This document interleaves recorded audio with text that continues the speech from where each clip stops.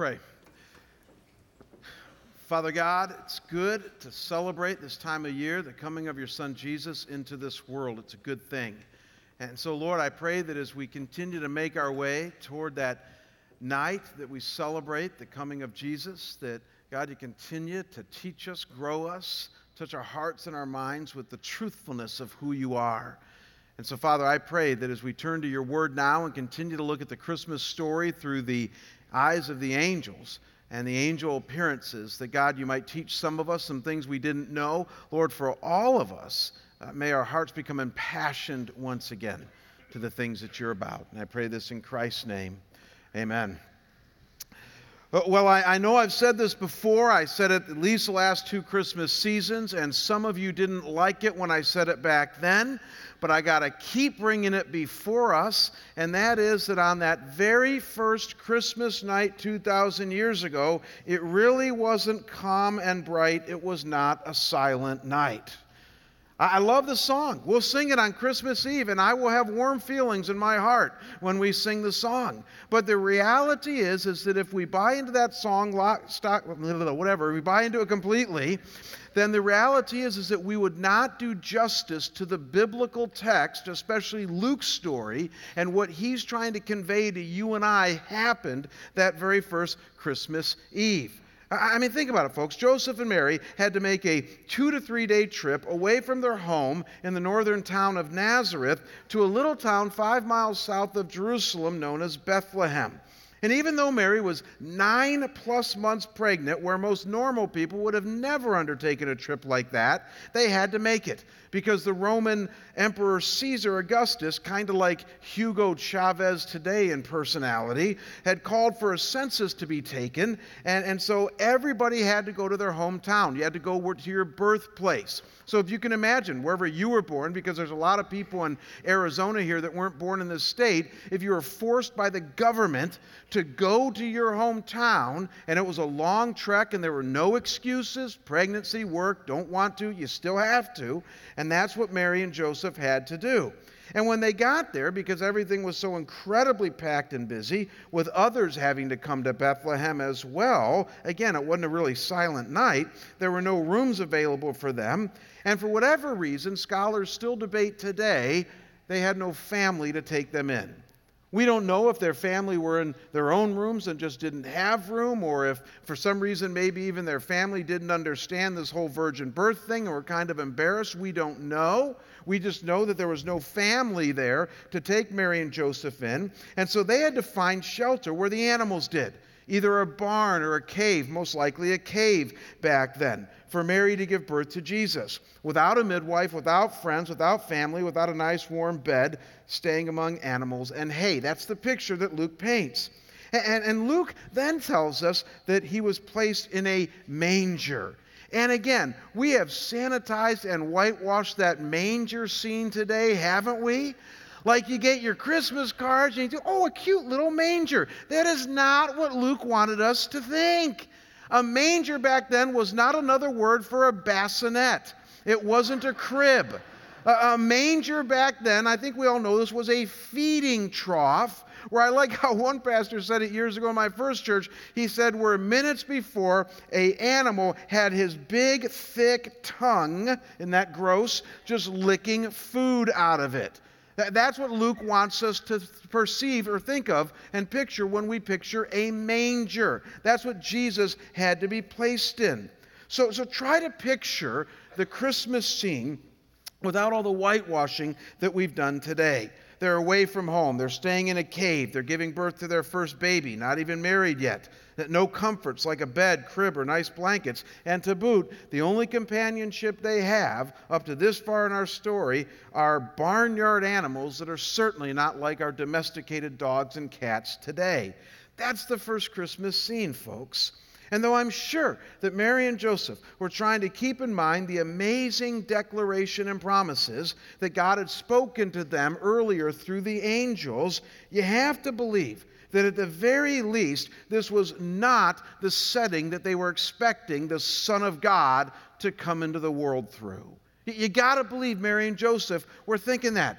that when the angel said to them that you're going to be used by Almighty God to bring His Son into the world to be the Savior of all humankind, that they weren't thinking of a cave in the middle of the night in Bethlehem, lonely and without family or all the comforts of home. And yet, all of that was about to change. Because God, who's always up to something, who's usually working behind the scenes in profound ways that we don't see, was doing something that would change that initial Christmas scene from black and white into Technicolor. And He was working through a group of unlikely people, a group that no one back then would have guessed would be God's chosen ones to first see and experience the coming of Jesus into this world. And so let's read what happens next as we continue in our look at the angel appearances in this series. I'm going to be reading from Luke chapter 2, beginning at verse 8. Luke chapter 2, beginning at verse 8, and then I'm going to read up through verse 14. And then we're going to finish the text as we go along this morning.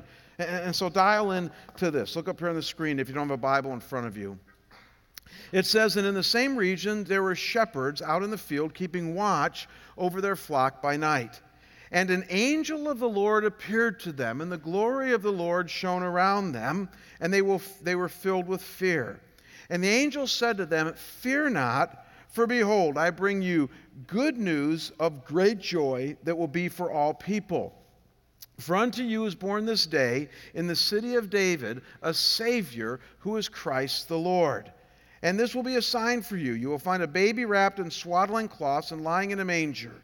And suddenly there was with the angel a multitude of heavenly hosts praising God and saying, glory to God in the highest, and on earth peace among with those with whom He is pleased.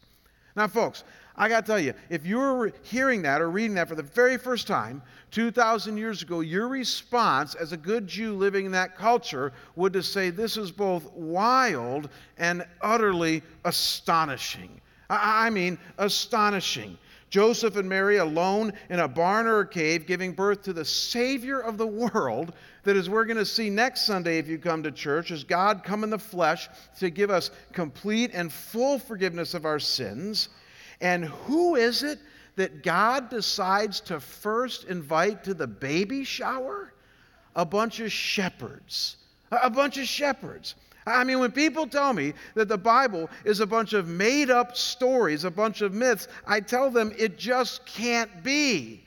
Because if somebody was going to make up a story about God coming to earth, He wouldn't have Him born in a cave, and I promise you, nobody would even think to invite shepherds.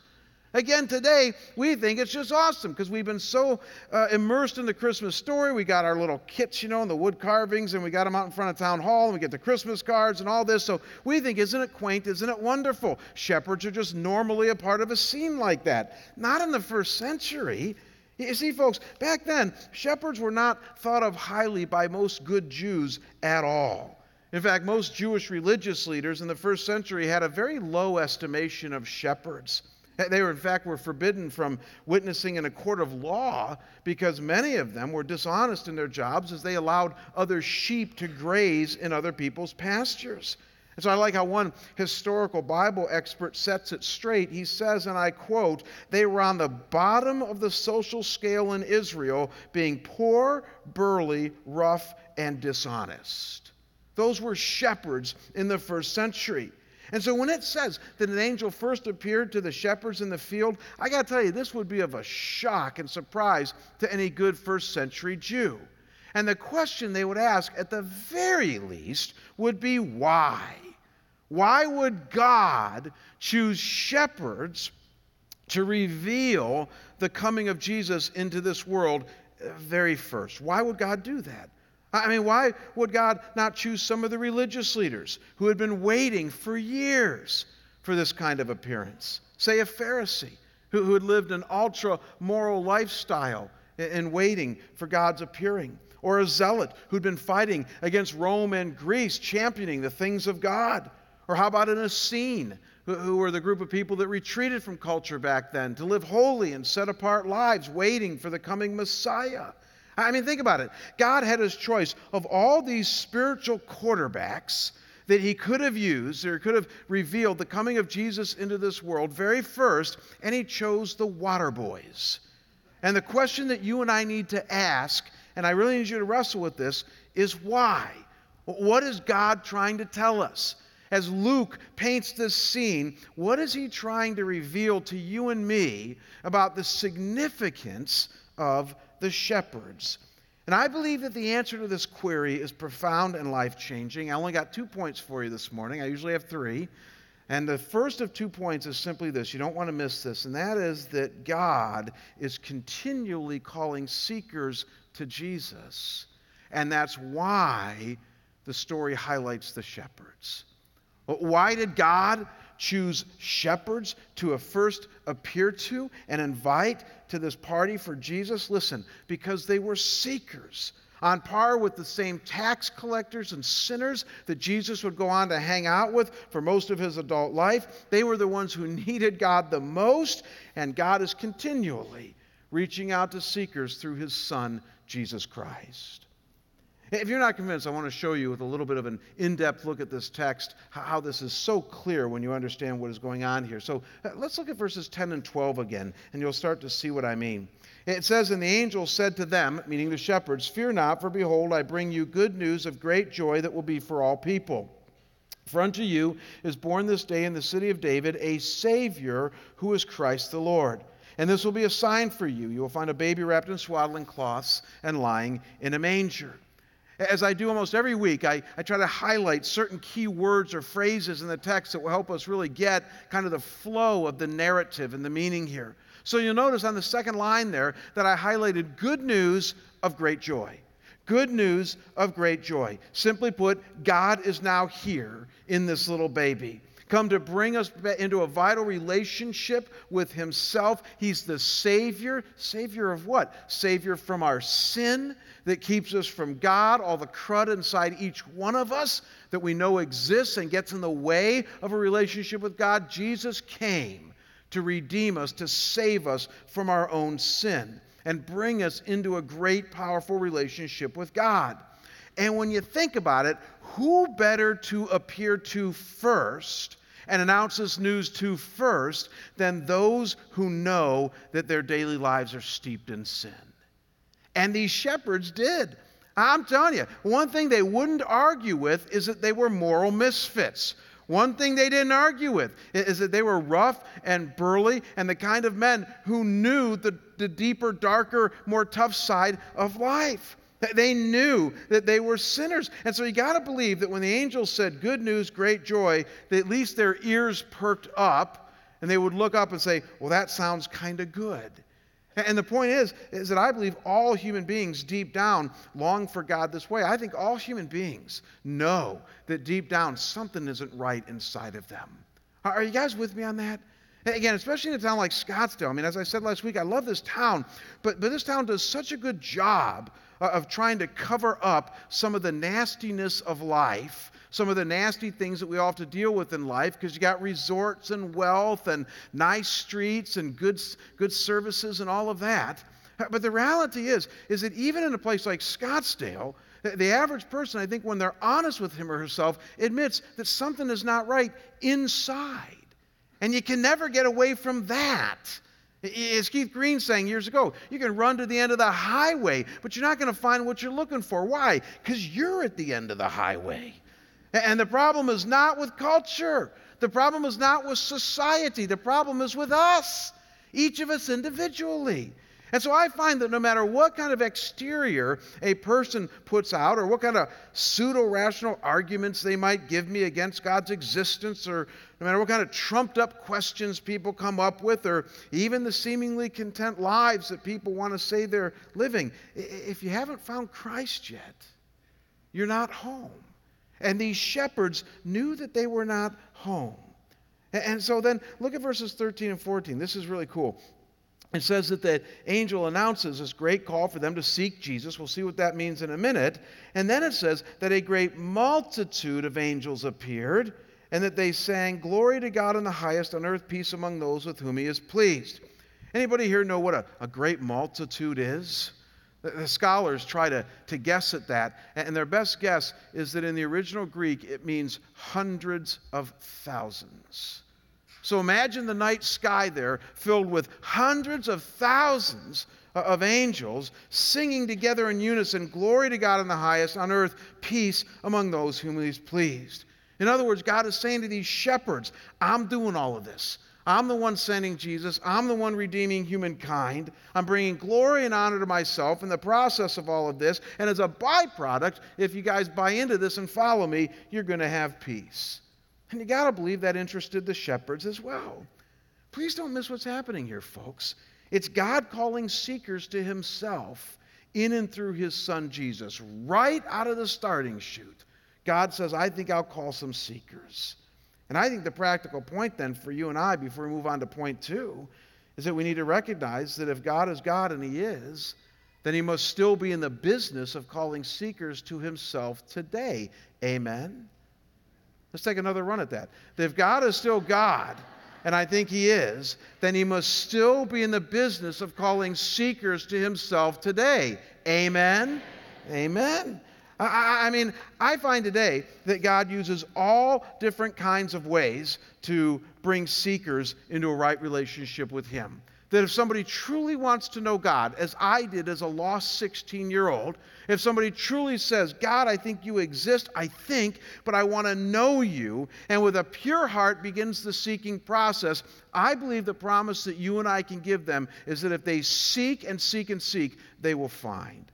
They will find. Stephen Ramone, you're with me? I believe that.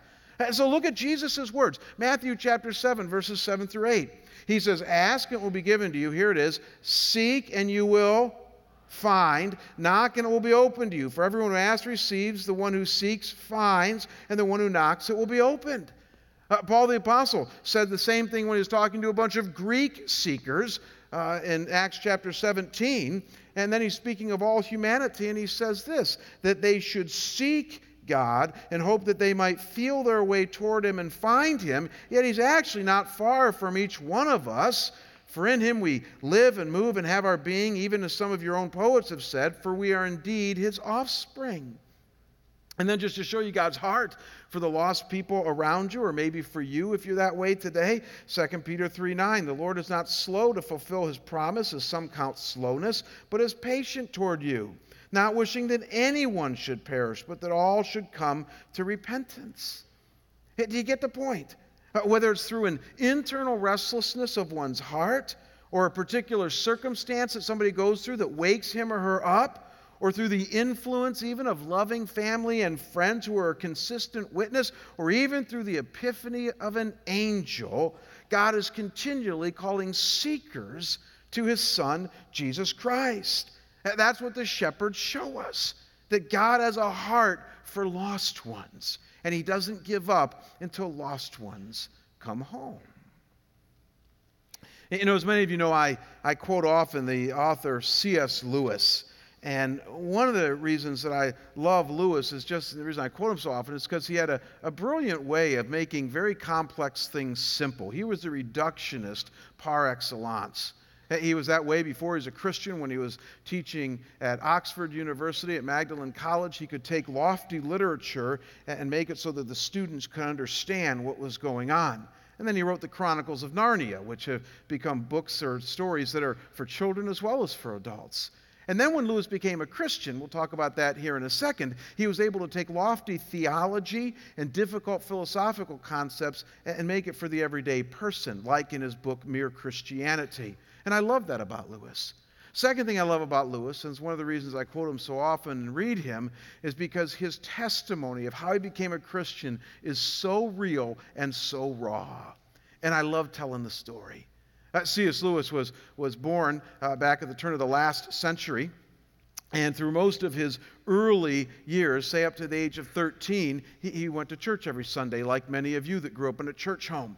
And yet he wasn't impressed. He called it a chore and a duty, and there was very little faith involved in it for him. In fact, when he was 13, because of the pain and suffering in this world, and he couldn't reconcile that with how a good God could allow pain and suffering, at the age of 13, Lewis decided to become an atheist. Can you imagine that? Age 13, said, I'm an atheist. And that existed until he was 31 years old. So all the time that he did his graduate studies to the time he became a professor, he was an atheist.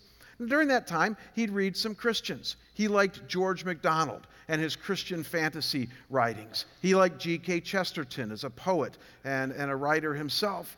And he'd be challenged by these guys, and God would chip away a little bit at his rough exterior. But it was really through his friendship with a guy named J.R.R. Tolkien, who wrote The Lord of the Rings, which became popular in movie form this last decade, that God really started to work in C.S. Lewis's life. You see, they'd go out on a regular basis and have a beer and talk about God and spiritual things. And when they did, Tolkien would consistently just bring up the cogency of the Christian worldview and of following Christ. And Lewis would push back on multiple occasions, but eventually, through his friendship with Tolkien, through his reading of Chesterton, through his own seeking process, we'll talk about what that means in a second here, God finally was getting a hold of C.S. Lewis. And in his early 30s, he writes about his conversion experience. Looking back, he writes this in his book, Surprised by Joy. And I find it actually humorous because he was actually intellectually convinced of the claims of Christ before his heart was ready to be given to Christ. Can some of you relate? In other words, he knew it was true before he was ready to really give his life over. And so look at what he says about his conversion experience. This is so cool. Look up here on the screen. He says, "You must picture me alone in that room in Magdalen, night after night, feeling, whenever my mind lifted even for a second from my work, the steady, unrelenting approach of him who I so earnestly desired not to meet." He says, "That which I greatly feared had last come upon me." And then he says, look up here on the screen, "In the Trinity term of 1929, I gave in and admitted that God was God and knelt and prayed, perhaps that night, the most dejected and reluctant convert in all of England." You got to love a conversion like that. He was saying, I really didn't want to give my life over to God. And yet God, kind of like Paul the Apostle, when you remember in Acts chapter 9 when he says, "Are you kicking against the goads?" You know, you're like a mule that's being prodded on, but you're kicking back. How long are you going to continue to kick? C.S. Lewis said, I'm going to stop kicking against the goads, or I'm going to give in, but there's a part of me that's still wrestling. Some of you are there even today. That night, actually, Lewis became a theist. He would write later that it was 2 years later that he became a Christian. He knelt and prayed that night, but that was just a conversion from atheism to theism. It was 2 years later that he became convinced that Jesus Christ was truly the Son of God come into this world to save him from his sin. And he writes about that in his book, Mere Christianity. But one of the things I love about Lewis's story is that it just reveals to us in contemporary form that God is constantly calling seekers to himself. I mean, Ravi Zacharias is one of the foremost apologists today. Writes about his own story and how being born in India in an upper middle class environment, he eventually had so much angst about life he wanted to kill himself, and God called him into the kingdom. But we had baptisms here, over 50 of them, just a couple of weeks ago, and I was moved in the evening service as a couple had accepted Christ here at our church just a few months earlier. Now we're coming into the waters of baptism to confess their faith. Or how about the fact, and this church has been really good at this, and I think a God-honoring way, the fact that we have a lot of little ones who were born into this church, born into Christian families, and because of what one author calls multi-generational faithfulness, there was a good witness passed down to these kids raised in loving Christian homes, and now we got a whole church filled with lots of families that go way back, in which we have grandparents and parents and grandkids, and now even great-grandkids in the same church. You got to believe God's honored with that. But that's God calling people into this kingdom in a myriad of different ways. Why the shepherds? Don't miss this, folks, because it reveals something to you and me about God's core agenda in sending Jesus, and that is that his heart beats after lost ones. He longs to call wayward sons and daughters home and lost sheep back into the fold. He is continually calling seekers to Jesus. That's the significance of the shepherds and this angel appearance. And once you and I get this, the only question that we should be asking is, well, how does this work? I mean, all of us have seekers in our lives. We might be spending Christmas with some of our lost friends or family this year. Maybe you're even a seeker here today. So what's the process for seeking that eventually leads to finding? What pathway or journey does God lead us on? And believe it or not, the shepherds show us. So in the few minutes we have remaining here this morning, I want to show you in a nutshell what the shepherds reveal to us, and it's simply this. Look up here on the screen, and that is that God wants us to seek, to see, and to surrender. That's the process of conversion. That's the process of coming into a relationship with Christ. We need to seek Him. We need to see and experience Him. We'll get to that in a second here. And then we need to surrender our lives to Him. And so notice how it all begins there in the middle of this whole setting in verses 15 to 16. It says, when the angels went away from them into heaven, the shepherds said to one another, "Let us go over to Bethlehem and see this thing that has happened, which the Lord has made known to us." And they went with haste and found Mary and Joseph and the baby lying in a manger. Now, the problem with reading the Bible is that sometimes we read a narrative like that and we think, okay, I get it, what's next? One of the good things about studying the Bible is when you pause and slow down and take a look at what some of those phrases mean. And so notice that I put them for you in yellow there. When it says that they said to one another, the NASB Bible says they began to say to one another. And the connotation is that they started a conversation that continued all the way through the seeking process. So what most Bible experts point out is that they were so enamored with the words of the angel that kick-started their seeking process, and they started to talk amongst themselves, talk with even others, as we'll see in a second here, about this Jesus whom they were seeking. And then it says that they would go over to Bethlehem. The connotation there is that they made a straight beeline for Bethlehem. They didn't stop at Grandma's house for a hot chocolate. They didn't stop at Circle K for a Slurpee. They went right to Bethlehem. So they weren't half-hearted, casual seekers. They were intent on finding the answers to the questions that they had based on this angel appearance. And then to be sure, it says they did so with haste. In other words, they did so in an expedient fashion. They were going to get to Bethlehem. And so please don't miss that what this is showing us, when you add up continually talking about it, going in a straight intentional line without dawdling or hesitating, is that they were intent on finding what they were seeking. They were seeking in such a way that they were going to find. And that's instructive for all of us here today. Whether you're a seeker yourself or whether you have seekers in your life, encourage them to not be half-hearted about their seeking. Encourage them that they don't know what tomorrow will hold. They don't know what their life will be like. And so this is not some half-baked scheme that you're concocting here in your life. This is you seeking the Almighty God. And to care enough about your soul and your own life to be committed to the seeking process and to not stop until you find. These rough, burly, not-so-moral shepherds left their fields. They left everything in order to seek out this Jesus. And it's the first step in the process. You've got to be serious about seeking. Now, it obviously doesn't stop there. Notice a second crucial part of the seeking progression, and that is the seeing part. So look at verses 16 to 18. This is really cool. It says, "And they went with haste and found Mary and Joseph and the baby lying in the manger." Now here it is. "And when they saw it, they made known the saying that had been told them concerning this child, and all who heard it wondered at what the shepherds told them." I love that phrase, "when they saw it." Kind of like doubting Thomas. They weren't going to believe unless they could see and experience this Jesus themselves. They didn't just take the word of the angels. They went and saw and experienced the coming of God into this world. They checked out the sign that was going to be given to them in Jesus.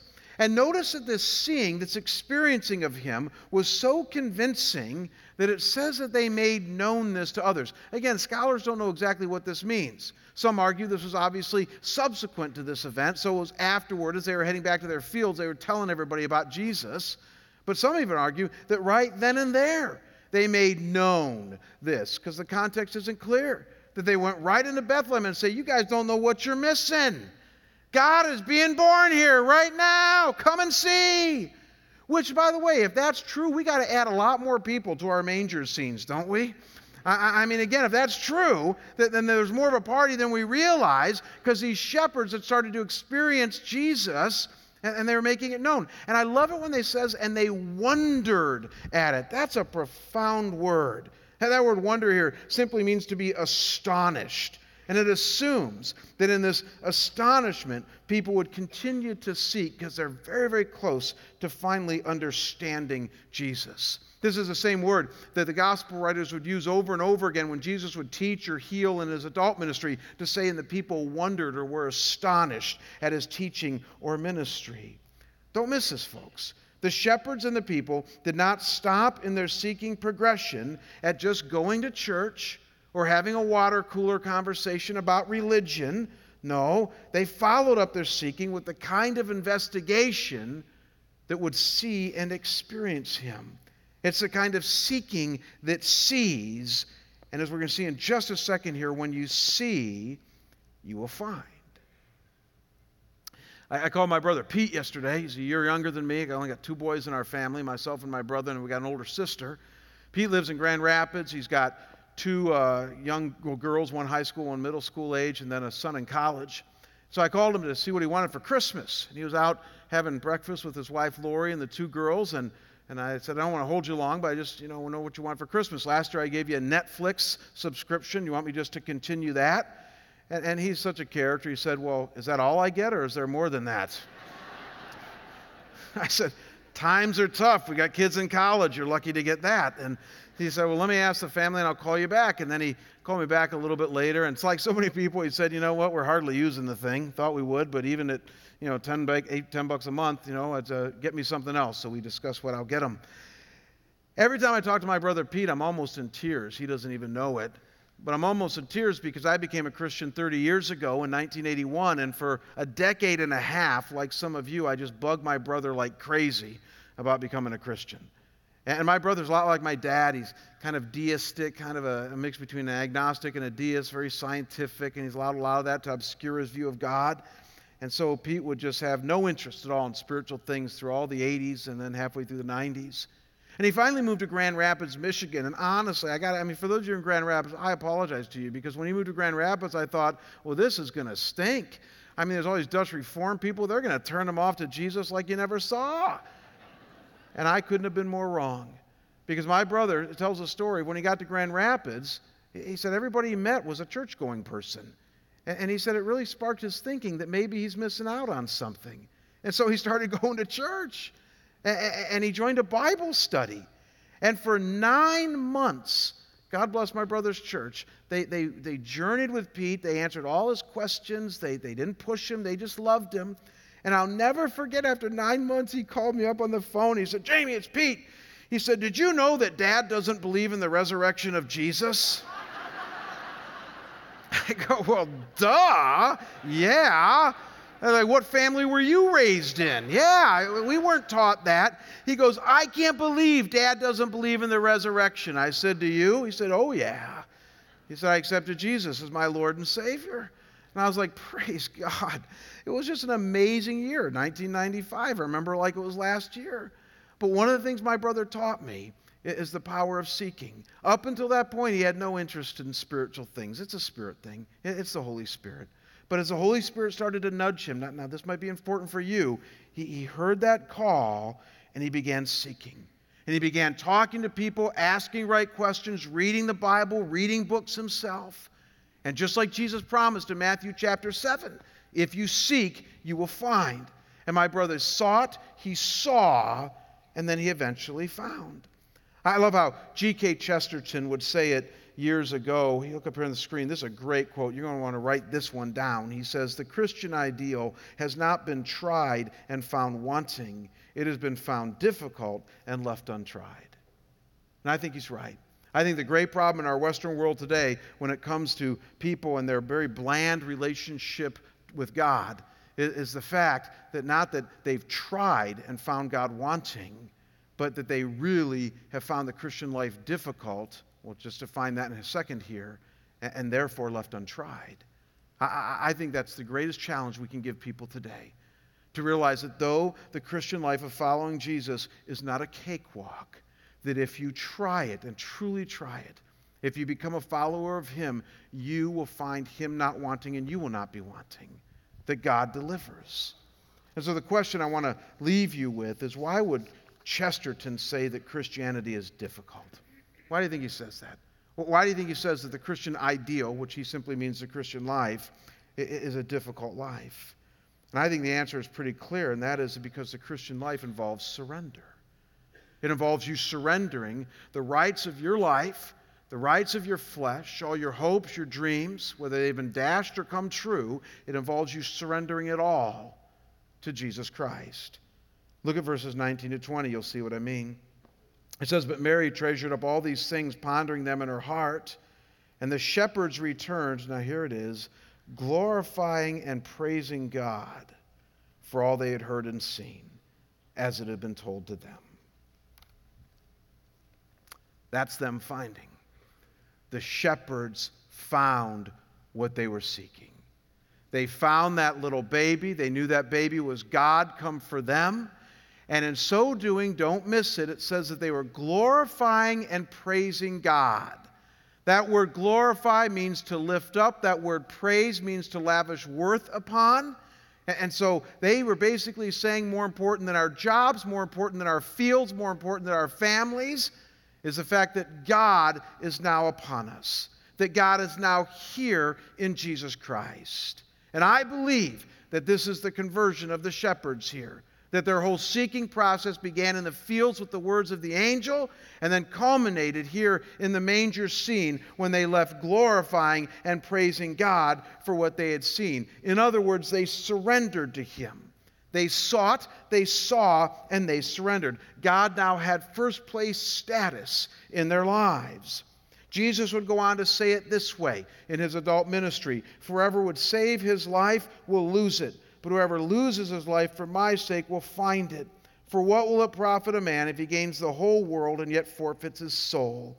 Or what will a man give in return for his soul?"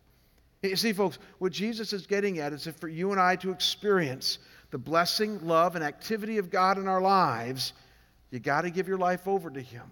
And there's no other way. And that's why, by the way, there are plenty of people in pews today in churches that have yet to really experience God. They got some good doctrine. They attend a Bible study. They give generously of their funds. They're nice to people in church. But in their heart of hearts, they know they've never really surrendered to Him. They've never given their lives over to Him and said, "My life is yours, yours and mine. I'm hidden in Christ. All that I am is yours." I tried to live the first 2 years of my Christianity that way. That's for a whole other story. But I tried to live the first 2 years of accepting Christ by basically saying, "Okay, I'll let you in a little bit. I believe, kind of. And all I know is that you are the most miserable of person when you're in that place." I've talked to too many people, even here in the last 4 years, that have said to me, "Jamie, when you talk like that, for years that has been me." And then over the last 4 years, we've seen some amazing transformation of God in the hearts and minds of people. So if that's you today, I simply ask you this: what's it going to take? What's it going to take for you to surrender your life to Jesus Christ? Here's what I do know, and don't escape this. It's a choice. It's a choice you can make. You're made up of 3 things inside of you: emotion, thoughts, and will. And one of them is fighting, if not all of them, you surrendering to God. I get that. But you have control over your emotions, thoughts, and will, more so than you believe. And God has wired you to be the kind of person that if you choose to surrender your heart, if you choose to give your heart to another, then it will be done. You did that on your wedding day. You've done it with good friends over the years. And God wants you to do it with Him. He wants your life surrendered to Him so that you might walk away from the Christmas story glorifying and praising Him as well. What's it going to take? God is continually calling seekers to Himself. He was then, and He is now. And God wants us all to seek, to see, and to surrender. Troy's going to come out right now, and he's going to lead us in a chorus of Angels We Have Heard on High, as he also explains our Elders Fund offering to us. But before we do that, I want you all to bow right now with me. Every head bowed here right now. And as your heads are bowed, I want to pray with a couple of groups of you. First, I want to pray with those of you who are ready to see and find for the very first time. You're ready to receive Jesus Christ as Lord and Savior. And then I want to pray with those of you who might be ready to re-surrender or to surrender fully your life to Christ. And so every head bowed, let's go to the Lord in prayer. Father, I thank you that a simple story that most of us have heard since we were little ones can contain profound, life-changing truth for us today. Lord, the reality that in the shepherds is not just a quaint story of some people with robes going to see Jesus, but it's a real and raw and gritty story of normal people finding Jesus and finding their satisfaction in him. And so, Lord, if we relate to the shepherds at all here today, God, I pray that we'd be the type of men and women who seek and see and then surrender to you. And so, Lord, if I don't miss my guess, there might be some here today that have been seeking for a while, like my brother Pete, or like me 30 years ago, and Lord, the light has become known to them and they're ready to receive Jesus Christ for the very first time. And so I pray, God, that where they sit right now, in a surrendered way, they give their lives over to you. They recognize their sin, they know you are their Savior, and they receive Jesus Christ as Lord and Savior for the first time today. Father, there's others of us here today, too, that have played games long enough when it comes to our spiritual life. God, we do the church thing really well. We put on a good front, but our hearts are cold. Our lives are unsurrendered to you. And Lord, today is a good day to surrender. And so, Lord, even right where we sit right now, we ask you to hear the cry of our heart. And that's the heart that really wants to find our satisfaction and our sufficiency in you. And so we surrender in this moment, giving you control and reins of all that we are. God, I think of Galatians 2:20, where it tells us that our life is Christ. End of story. And I pray, God, that that would be true for each one of us. Thank you that you're God of grace and that you hear our prayers.